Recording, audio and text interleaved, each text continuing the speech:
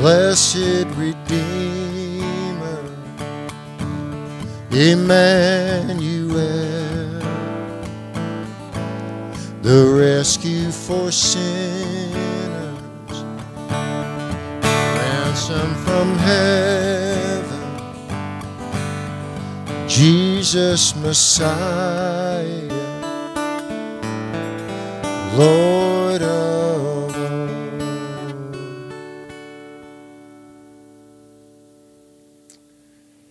Lord Jesus,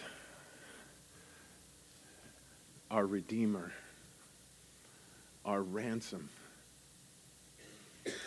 Lord, again, as always, we stand before you in absolute awe. You are everything, and you have provided everything for us. Lord, truly, all our hope is in you. Lord, we pray that as we draw closer to you and we seek your face and we desire to learn from you and to be filled by your Spirit, Lord, that you truly would change us and transform us. Lord, you are the light of the world, and yet as you shine on us and we reflect your light, Lord, use us to be that light in the world that has no hope. Lord, what a blessing it is that we can gather together here in the middle of a busy week. No doubt all of us have things pulling at our attention. And Lord, we make a conscious decision right now to put those things aside and ask that you would just speak to us tonight through your word. Lord, I pray that you would encourage those of us tonight that need encouragement, that you would strengthen those of us tonight that need strengthening.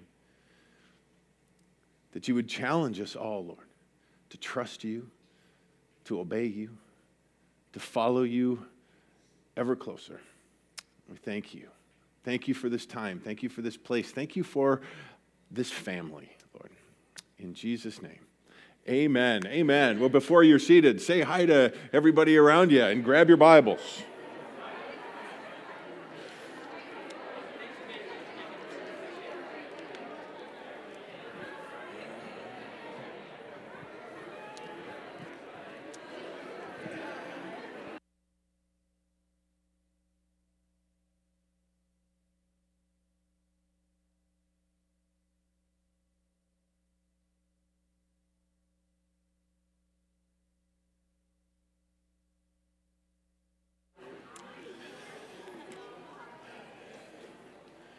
Good to see you all here tonight. Take out your Bibles if you would. Anybody ready to get into 1 Kings? Yeah. If you'd open your Bibles up to 1 Kings. If you're new to our Wednesday night midweek service, we're going through the Word of God verse by verse and chapter by chapter, book by book. And on Wednesdays we're going through the Old Testament, and we began our journey few years ago in the book of Genesis, and we've continued now, and tonight we get into the book of 1 Kings. We're in the history now of the nation of Israel, God's chosen people, Israel, and we've looked as we've gone through 1 and 2 Samuel in a time when they requested that they no longer follow God alone, but that they be like the rest of the world and have a king, and God first allowed them to have Saul as their king, to realize that it's not as the world sees things, but God's design and God's desire when there was a king was to have a man after his own heart, and that was David. And we've looked at his life over the past several months as we've now completed 2 Samuel, and we begin tonight in 1 Kings, and as we traveled through 1 and 2 Kings together, they originally were one book and have been divided now into two books, 1 and 2 Kings, and we're going to look at the history now of the children of Israel from the end of King David's reign all the way through to the captivity of Israel, when they're taken away as a nation into captivity by King Nebuchadnezzar. That's how 2 Kings ends. It's a period that covers about 400 years. We'll look at the history of the kings, and even as the kingdom is divided into two kingdoms, and the kings that we go through, and we'll study through them. we can look at this, and this is a historical record, and that is certainly one of the purposes for this is to record the history. It's amazing, and if you've ever watched people, people sharing about how we can defend our faith, we don't need to apologize for things that the Bible is an amazing archaeological book. As a matter of fact, many archaeologists, when they're looking for a historical site, they'll use the Bible as their place of reference. And sure enough, when they dig where the Bible says, "Hey, there's the city," it says it was there. But that's not the reason why we're here, I hope. I hope none of us are here tonight just for a history lesson. Paul tells us in 1 Corinthians chapter 10 the importance of why we look through what we do and why we study the Old Testament. In verse 6 he says, "Now these things happened as examples for us, so that we would not crave evil things as they also craved." Speaking of the stories that we read of here, he goes on to say, not just evil things, but don't be idolaters, avoid immorality, don't test the Lord, don't grumble. And in verse 11 of 1 Corinthians chapter 10, Paul records for us, he says, "Now these things happened to them as an example for us. And they were written down for our instruction, upon whom the ends of the ages have come." And then he goes on to say this, interesting, in verse 12. He says, "Therefore, let him who thinks he stands take heed lest he fall." These things are examples for us. And one of the cautions that we have to be careful of as we go through this, and I try to point that out often, because we can easily say, man, they were really dumb. Why would they do that after all of those things? And we have to be careful because we step into that, and Paul warns us, the Holy Spirit warning us through Paul, that we have to be careful of that. We have to take heed lest we fall. He says that these things are as an example for us. Experience is a good teacher, but it doesn't have to be my experience, right? It doesn't have to be your experience that's a good teacher. These are written as an example for us. I mean, how many parents have said to their kids when they say, "Let me make my own mistakes"? How silly is that, right? Why? Learn from other people's examples. Learn from other people's mistakes. I've said to my son a few times that you said you want to make your own mistakes. Well, don't make that one. I already made one. That's mine. I've learned from that. You learn from it. Paul tells us in Romans chapter 15, verse 4 again, "For whatever was written in earlier times was written for our instruction, so that through perseverance and the encouragement of the Scriptures we might have hope." So not only do we learn from experiences, their mistakes, their successes, but through perseverance, we learn that as the godly men and women of the Scriptures persevered and trusted God, we can look to those and say, you know what? God is the same yesterday, today, and forever. He is just as faithful today to me and to you as he was then to them. And we can draw hope from that. As we begin tonight again, as we look at 1 Kings and beginning in verse 1, we see now David was old, advanced in age, and they covered him with clothes because he could not keep warm. He's 70 years old. You have anybody over 70? A few, right? And I know that you don't have to be 70 to feel at times when you can't get warm, right? And I don't know. I don't want to offend. Probably all of you who are over 70 say, "Hey, I'm good. I'm not that old." But it wasn't just the age of David. It was the mileage. David had been through a lot. And we've studied through that, and we've watched that, his wilderness years and the battles. He was a warrior. And here we are at the end of David's life, and he's been through so much. And tells us that he's struggling even now, his body to even keep warm. And it tells us so, verse 2, "So his servants said to him, 'Let them seek a young virgin for my lord the king, and let her attend the king and become his nurse. And let her lie in your bosom, that my lord the king may be kept warm.' So they searched for a beautiful girl throughout the territory of Israel and found Abishag the Shunammite and brought her to the king. The girl was very beautiful, and she became the king's nurse and served him." And notice verse 4, "But the king did not cohabit with her." This was not a sexual thing. This was to take care of him. They didn't have electric blankets back then, so that she would be able to lay next to him to help keep him warm, but there was nothing immoral whatsoever with this. Verse 5, now Adonijah, the son of Haggith, exalted himself, saying, I will be king. So he prepared for himself chariots and horsemen with 50 men to run before him. Now, Adonijah, one of David's sons, he was actually the fourth oldest son, but at this time, he's the oldest living son. We looked, as we were going through 2 Samuel, we saw his son Absalom, who had said the same thing. He exalted himself, made himself king, just as now we see Adonijah doing.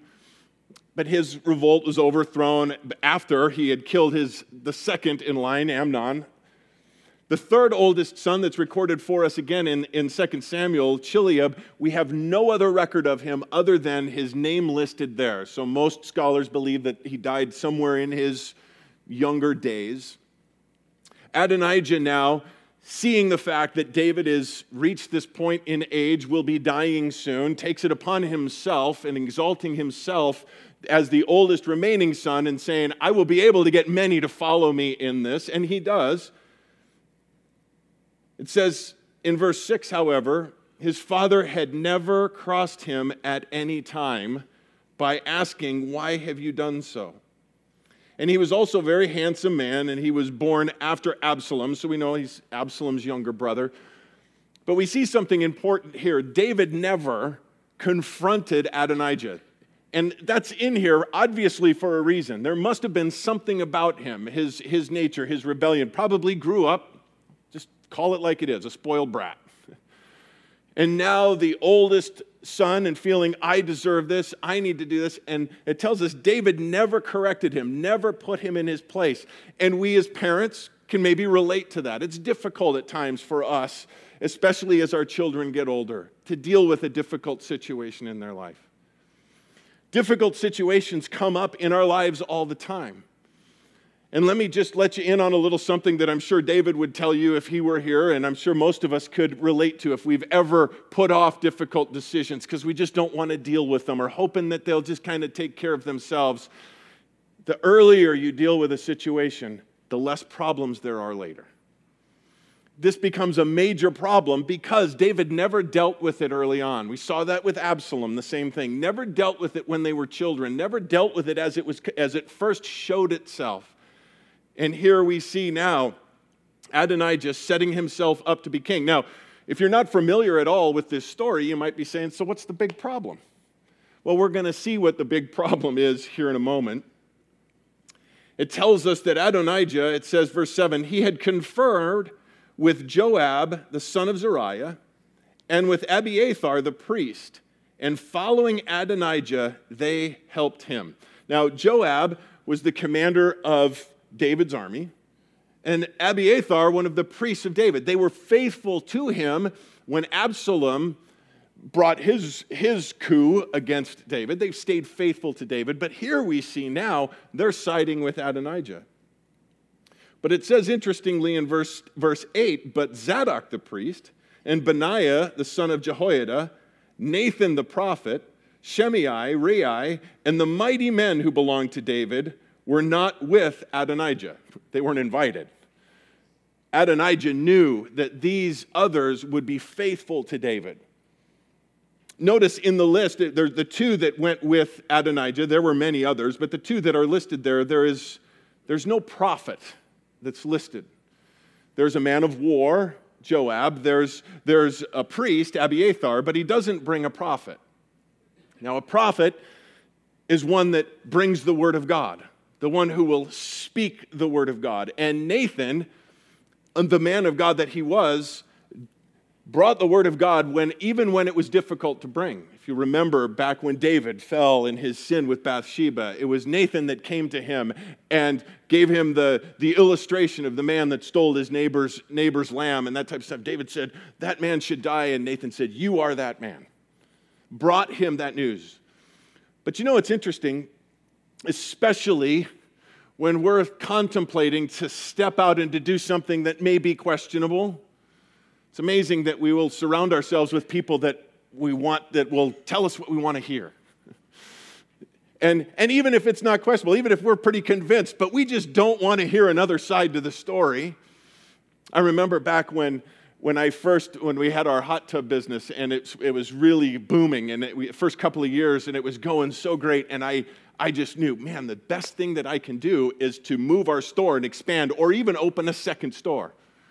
So I contacted 4 godly men and asked them to pray. And the 4 that I selected, I personally picked because I knew that they would agree with me. These guys they're for sure going to agree with this. You know what? All 4 of them prayed about it and said, it's not the right time. I listened to them for a while. The rest of it's the rest of a story another time. When we get to 1 Kings 22, we're going to see King Ahab in a story that a war is beginning, and he goes to Jehoshaphat, the other king, and says, hey, let's come together and go fight together. And Jehoshaphat said, well, shouldn't we get a priest and seek the Lord in this, or a prophet to seek the Lord? And he said, sure. And so he brought in all of his prophets. And they all said, oh, yeah, king, go for it.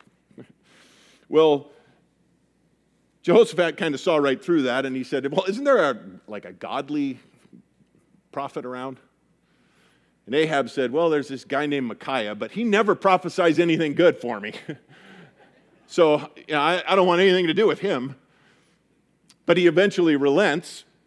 And sure enough, Micaiah comes and says, if you go, you're going to die. If you go into battle, you're going to die. And he goes, see, I told you. Never has anything good to say about me.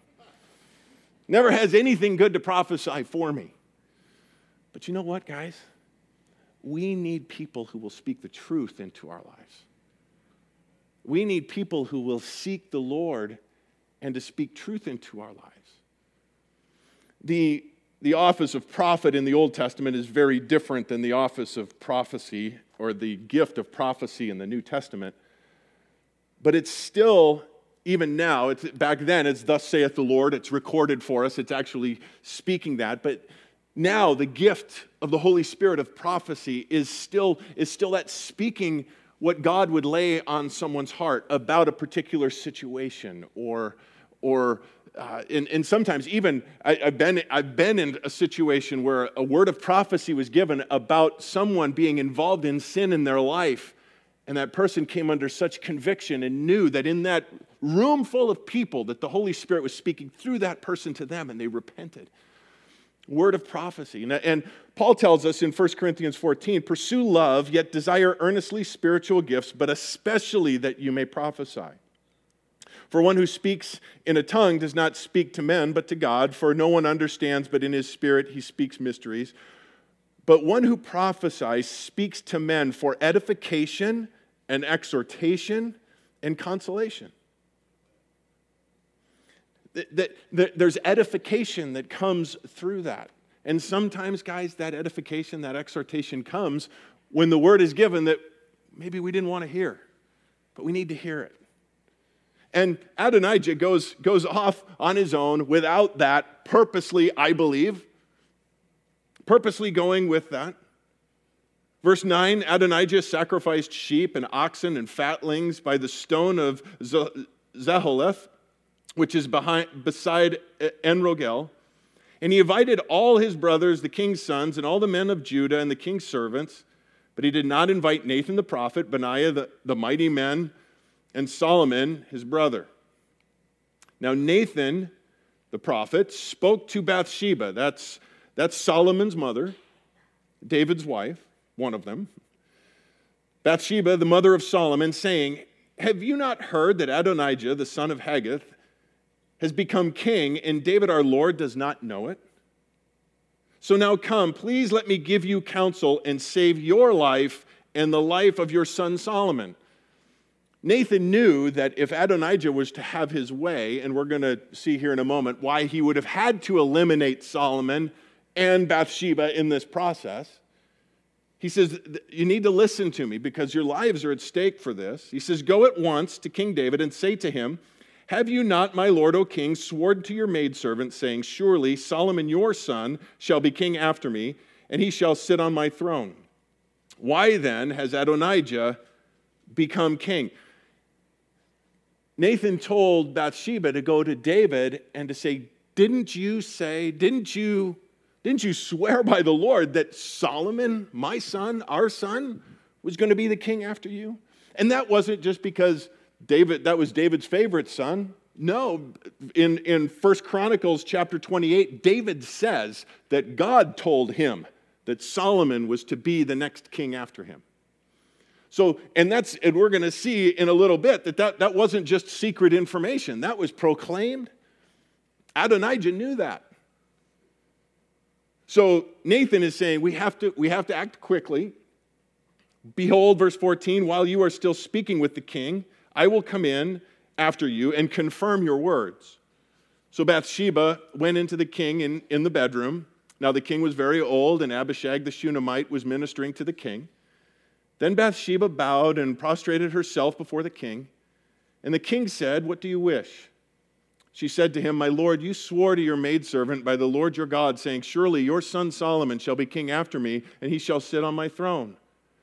Now behold, Adonijah is king, and now my lord the king, you do not know it. He has sacrificed oxen and fatlings and sheep in abundance, and has invited all the sons of the king, and Abiathar the priest, and Joab the commander of the army, but he has not invited Solomon, your servant. I wonder how that must have stung David to hear that. Not just that his son was doing this, another son going against what was supposed to take place, going against his authority, but now the two that had stuck by him all of this time, Joab and Abiathar, have also joined in this, how that had to hurt. As for you now, my lord the king, the eyes of all Israel are on you to tell them who shall sit on the throne of my lord the king after him. Everybody's looking to see what you're going to do, David.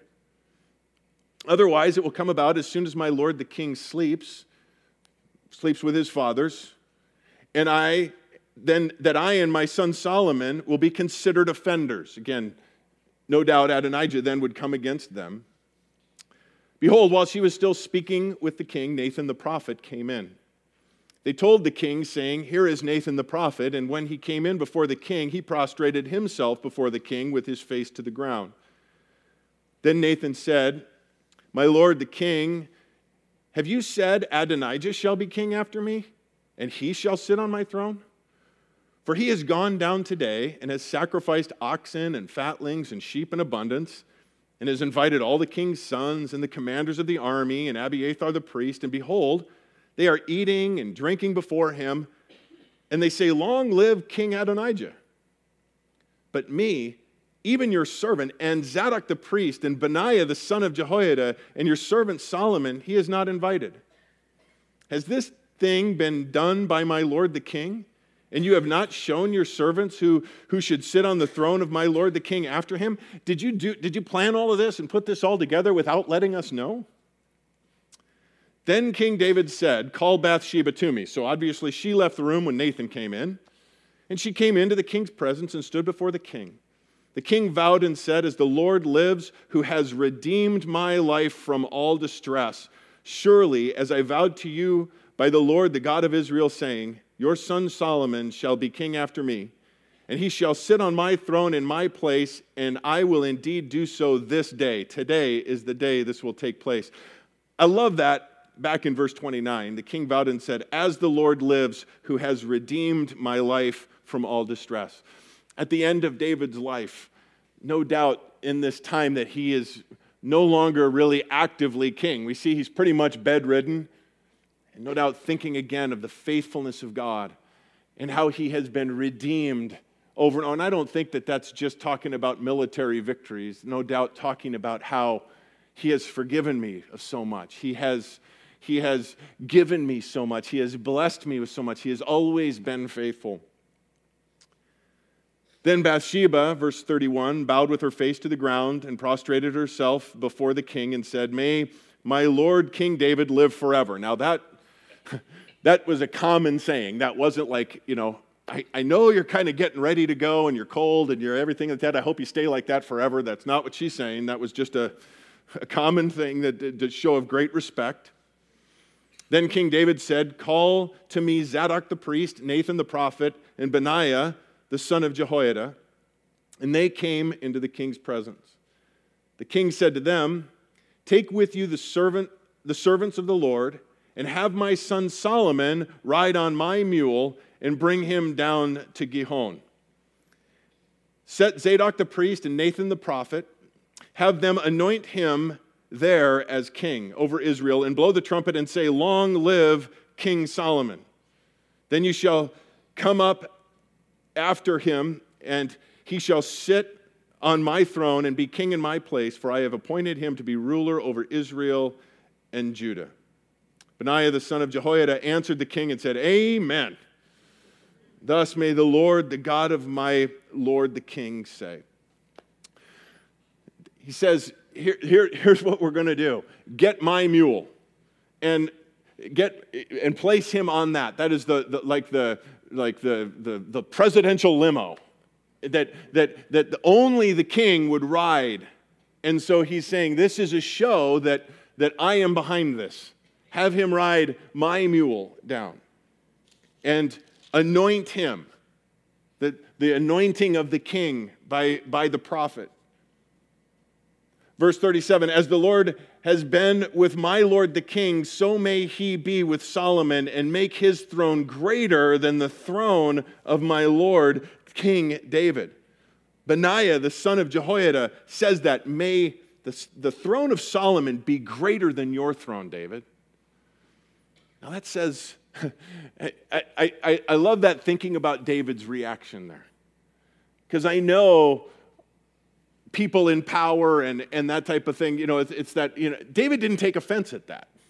David wasn't, what do you mean, greater than my throne? I think that pleased him that he would say that.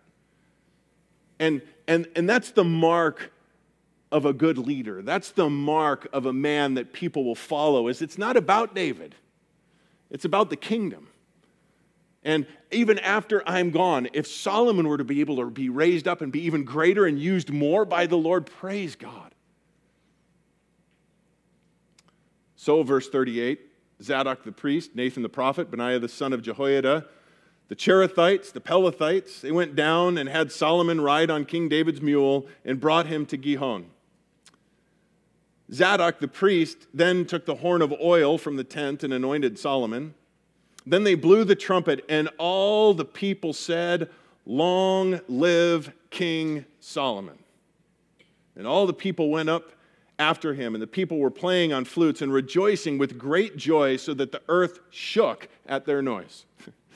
This great praise goes up, and excitement that goes up. Solomon, the king. Now, a couple of things to kind of bring into focus here. David has been ruling and reigning for 40 years. 40 years, one king, 40 years. Most of the people that were probably involved in this had never had another king. Most of them were probably not alive when Saul was king, so they've never known anyone else. Can you imagine having a president for 40 years? I'm not saying which president.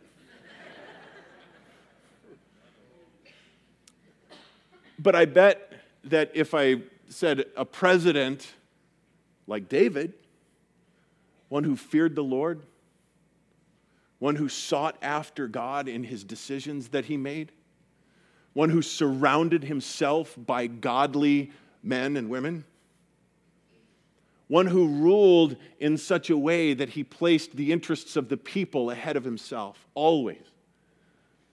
One who had military victory after military victory because he followed the Lord. I don't know, I could follow a president like that for 40 years.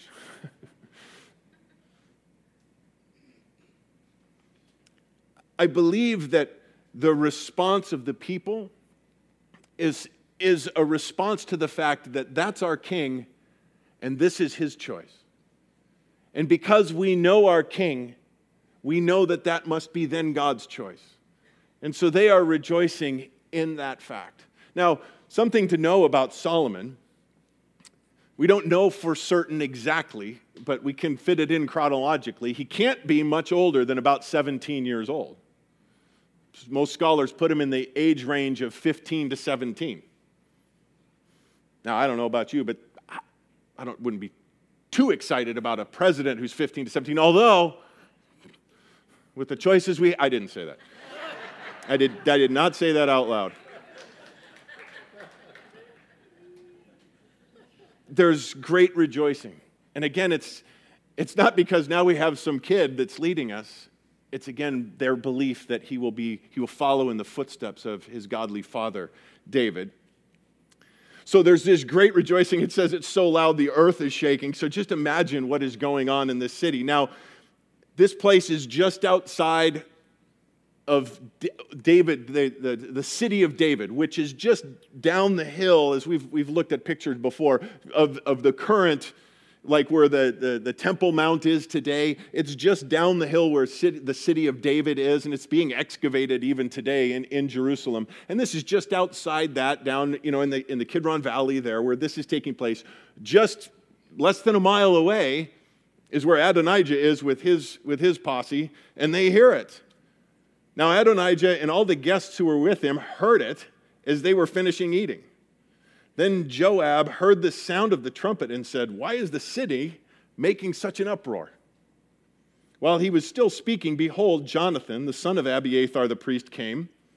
Then Adonijah said, "Come in, for you are a valiant man and must bring good news." Or not. Adonijah thinking, man, if it's Abiathar's son, he's the guy who always brings the good news. But Jonathan replied to Adonijah, "No, our Lord King David has made Solomon king." The king also sent with him Zadok the priest, Nathan the prophet, Benaiah the son of Jehoiada, the Cherethites, the Pelethites, and they have made him ride on the king's mule. Zadok the priest and Nathan the prophet have anointed him king in Gihon, and they have come up from that place rejoicing, so that the city is in an uproar. This is the noise which you have heard. Besides, Solomon has even taken his seat on the throne of the kingdom. Moreover, the king's servants came to bless our Lord King David, saying, "May your God make the name of Solomon better than your name, and his throne greater than your throne." And the king bowed himself on the bed.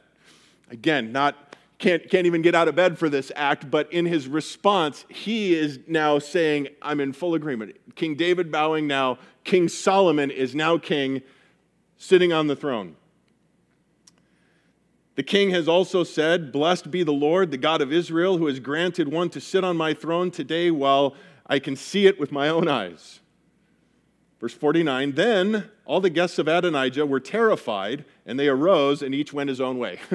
Can you imagine that kind of scene right there? Ooh. Hope nobody saw I was here, as they all kind of scamper away.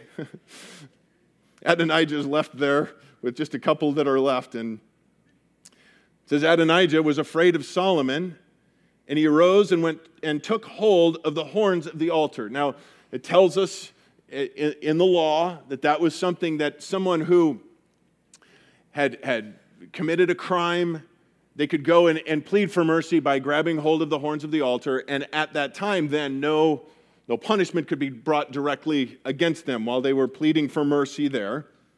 Now it was told Solomon, saying, "Behold, Adonijah is afraid of King Solomon, for behold, he has taken hold of the horns of the altar," saying, "Let King Solomon swear to me today that he will not put his servant to death with the sword."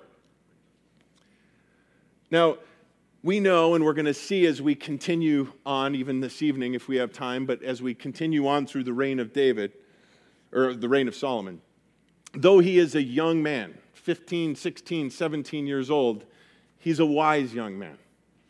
And we see that, I believe, here first displayed in verse 52. Solomon said, "If he's a worthy man, not one hair of his head will fall to the ground, but if wickedness is found in him, he will die."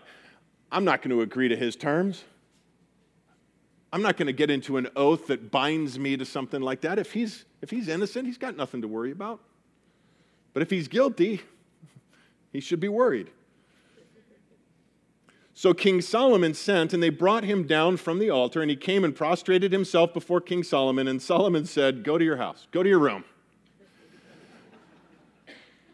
Again, his older brother, we don't know how much older, but no doubt many years difference in their ages. And he says to him, and again, he has all of the authority now. He's king. He could say, put him to death. But he says, and he shows mercy. He says, go to your room, go home, behave yourself. Chapter 2, and we don't know the time frame now between the end of chapter 1 and the beginning of chapter 2, but certainly not long. As David's time to die drew near, he charged Solomon his son, saying, "I am going the way of all of the earth. Be strong, therefore, and show yourself a man. Keep the charge of the Lord your God, to walk in his ways, to keep his statutes, his commandments, his ordinances, and his testimonies, according to what is written in the law of Moses, that you may succeed in all that you do and wherever you turn." David brings Solomon in, and he says in verse 2, "Be strong, therefore, and show yourself a man."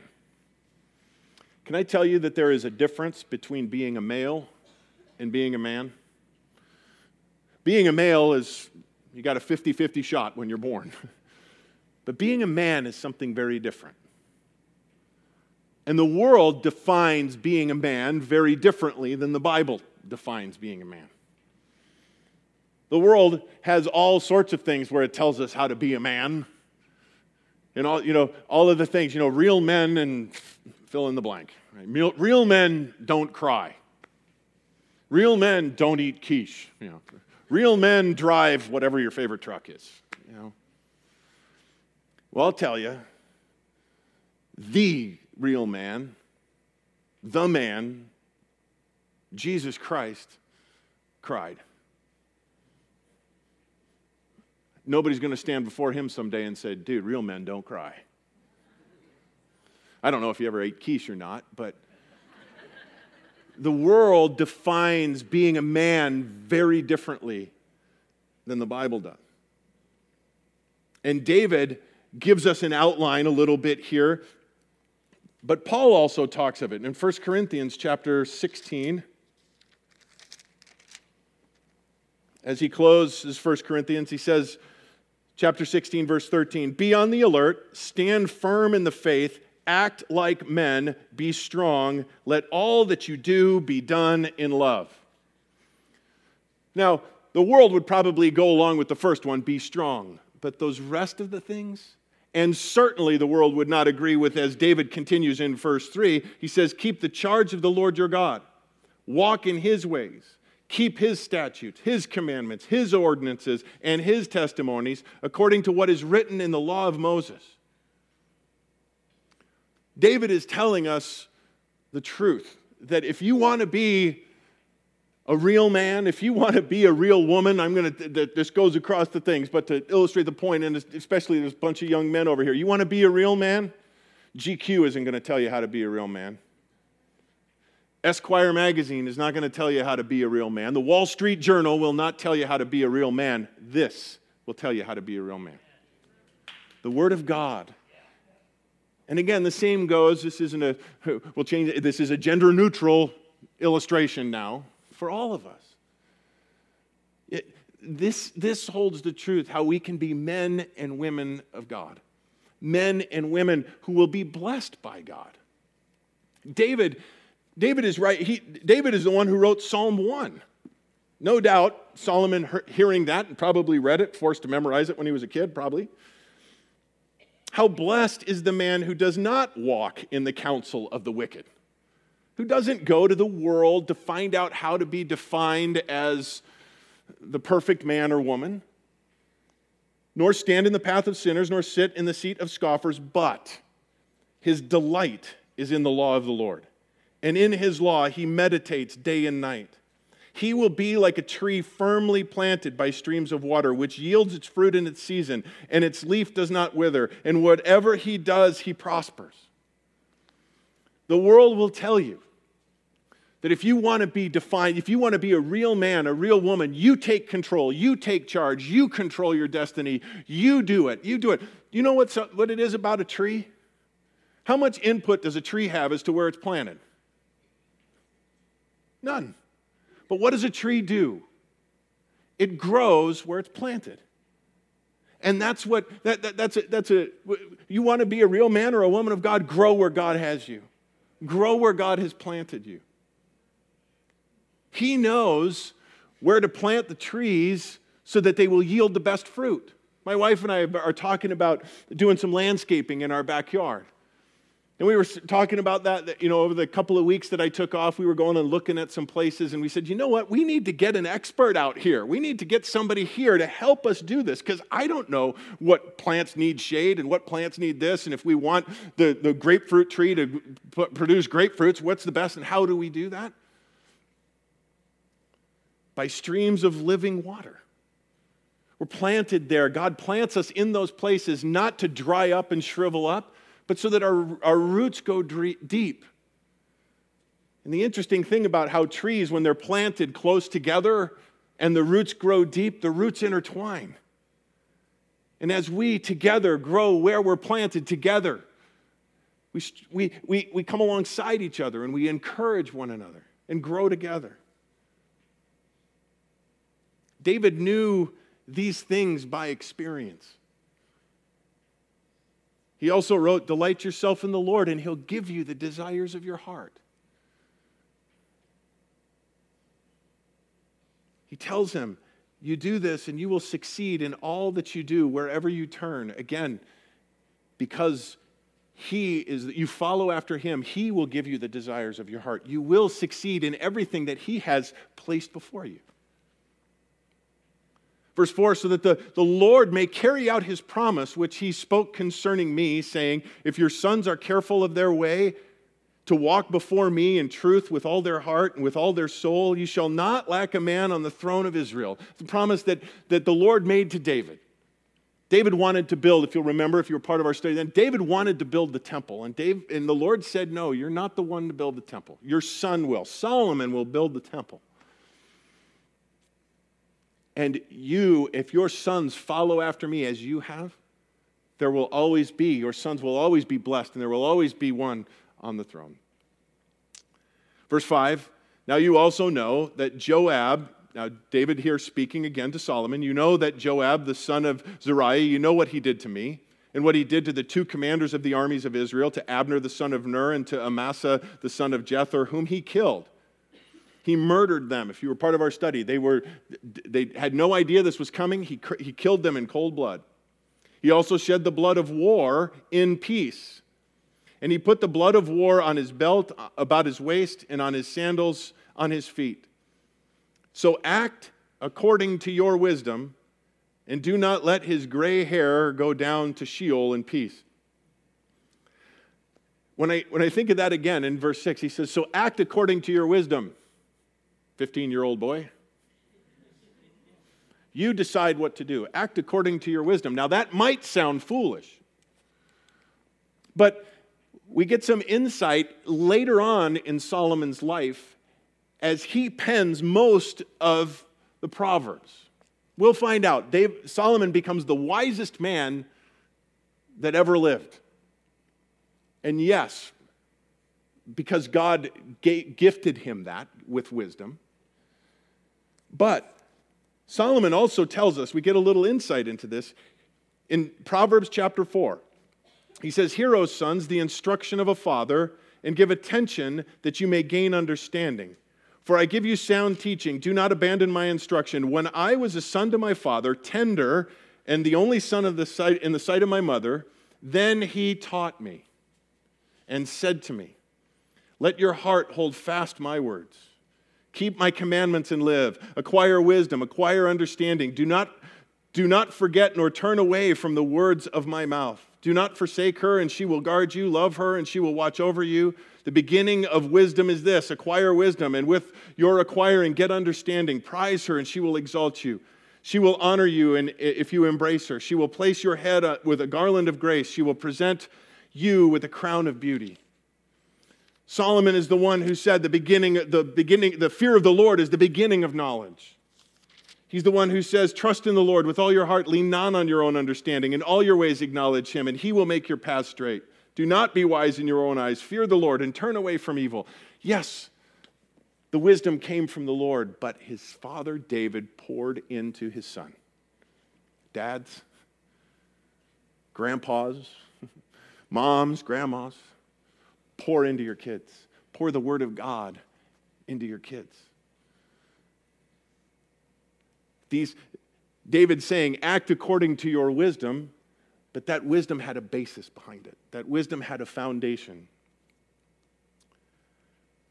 He says in verse 7, but show kindness to the sons of Barzillai the Gileadite, and let them be among those who eat at your table, for they assisted me when I fled from Absalom your brother.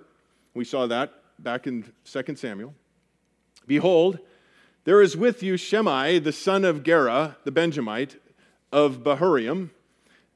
Now it was he who cursed me with a violent curse on the day I went to Mahanaim. But when he came down to me at the Jordan, I swore to him by the Lord, saying, I will not put you to death with the sword. If you remember that story, when David was going out, Absalom was the king. He was shouting curses at him because he's a descendant of Saul, and he's saying, you're getting your comeuppance now, and he's shouting all of these curses. Well, then after Absalom was killed and David's coming back, he's like, don't kill me. And David promised that he wouldn't. Verse 9, now therefore do not let him go unpunished, for you are a wise man. And you will know what you ought to do with him, and you will bring his gray hair down to Sheol with blood, for you are a wise man. Again, 15, 16, 17 years old. You're a wise man. Act according to your wisdom. You know, Paul says in 1 Timothy chapter 4, don't let anyone look down on your youthfulness, but rather in speech, conduct, love, faith, and purity, show yourselves an example of those who believe. Again, young men, don't let anyone look down on your youth. You be an example. The world needs young examples in this day. Be an example in your school. Be an example wherever you are. You are wise. As you spend time in the Word of God, God will pour into you, and you shine. You shine in this dark place. People might look at you and say, who are you? You say, I'm a child of God, man. I'm filled with the Holy Spirit. Verse 10, then David slept with his fathers and was buried in the city of David. The days that David reigned over Israel were 40 years. 7 years he reigned in Hebron, and 33 years he reigned in Jerusalem. And Solomon sat on the throne of David his father, and his kingdom was firmly established. Now Adonijah, the son of Haggith, came to Bathsheba, the mother of Solomon, and said, do you come peacefully? And he said, peacefully. Then he said, I have something to say to you. And she said, speak. So he said, you know that the kingdom was mine and that all Israel expected me to be king. Both wrong. It never was his, and certainly not all of Israel was out there to do that because there was so many left in Jerusalem, the earth shook when they were singing. But he's trying to maneuver his way in. But notice what he says next. However, the kingdom has turned about and become my brother's, for it was his from the Lord. So he understands it. This wasn't a new revelation to him. He knew this.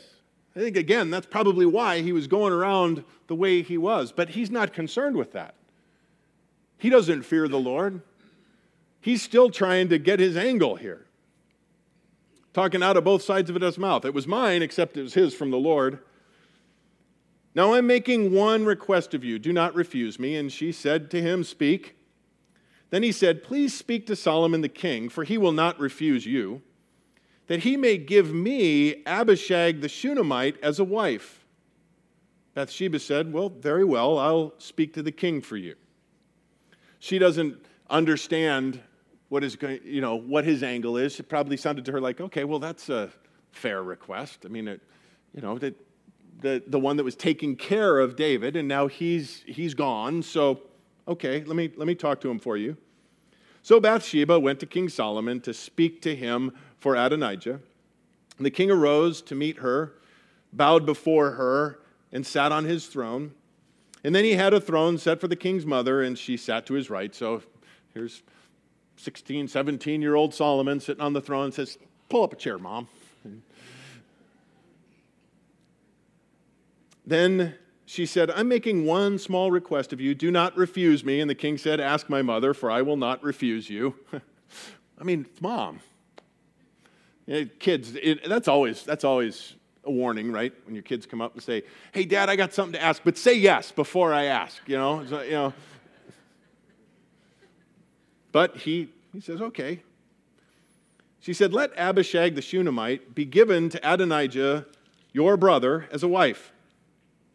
King Solomon answered and said to his mother, "And why are you asking Abishag the Shunammite for Adonijah? Ask for him the kingdom, for he is my brother, even for him, for Abiathar the priest, and for Joab the son of Zeruiah." He's like, give her as a wife? Why don't you just give him the kingdom? And while you're at it, let's just bring Joab in and Abiathar, and let's just put it out that way. I mean, he sees right through this.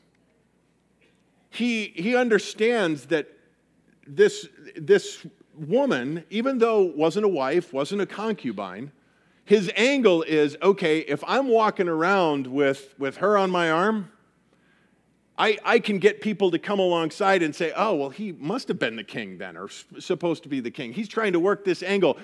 And I believe, not just my thought on this, because Solomon, in his wisdom, calls out Abiathar and Joab here in this, that they're probably co-conspirators in this. Joab is probably thinking, that thing that we did the other day, that didn't work. This is my last shot. I've already played my cards. So trying one last thing, but Solomon sees right through it, again, in his youth, but in his wisdom. Then King Solomon swore by the Lord, saying, "May God do so to me, and more also, if Adonijah has not spoken this word against his own life. Now, therefore, as the Lord lives, who established me and set me on the throne of David my father, and who has made me a house as he promised, surely Adonijah shall be put to death today." So King Solomon sent Benaiah, the son of Jehoiada, and he fell upon him so that he died.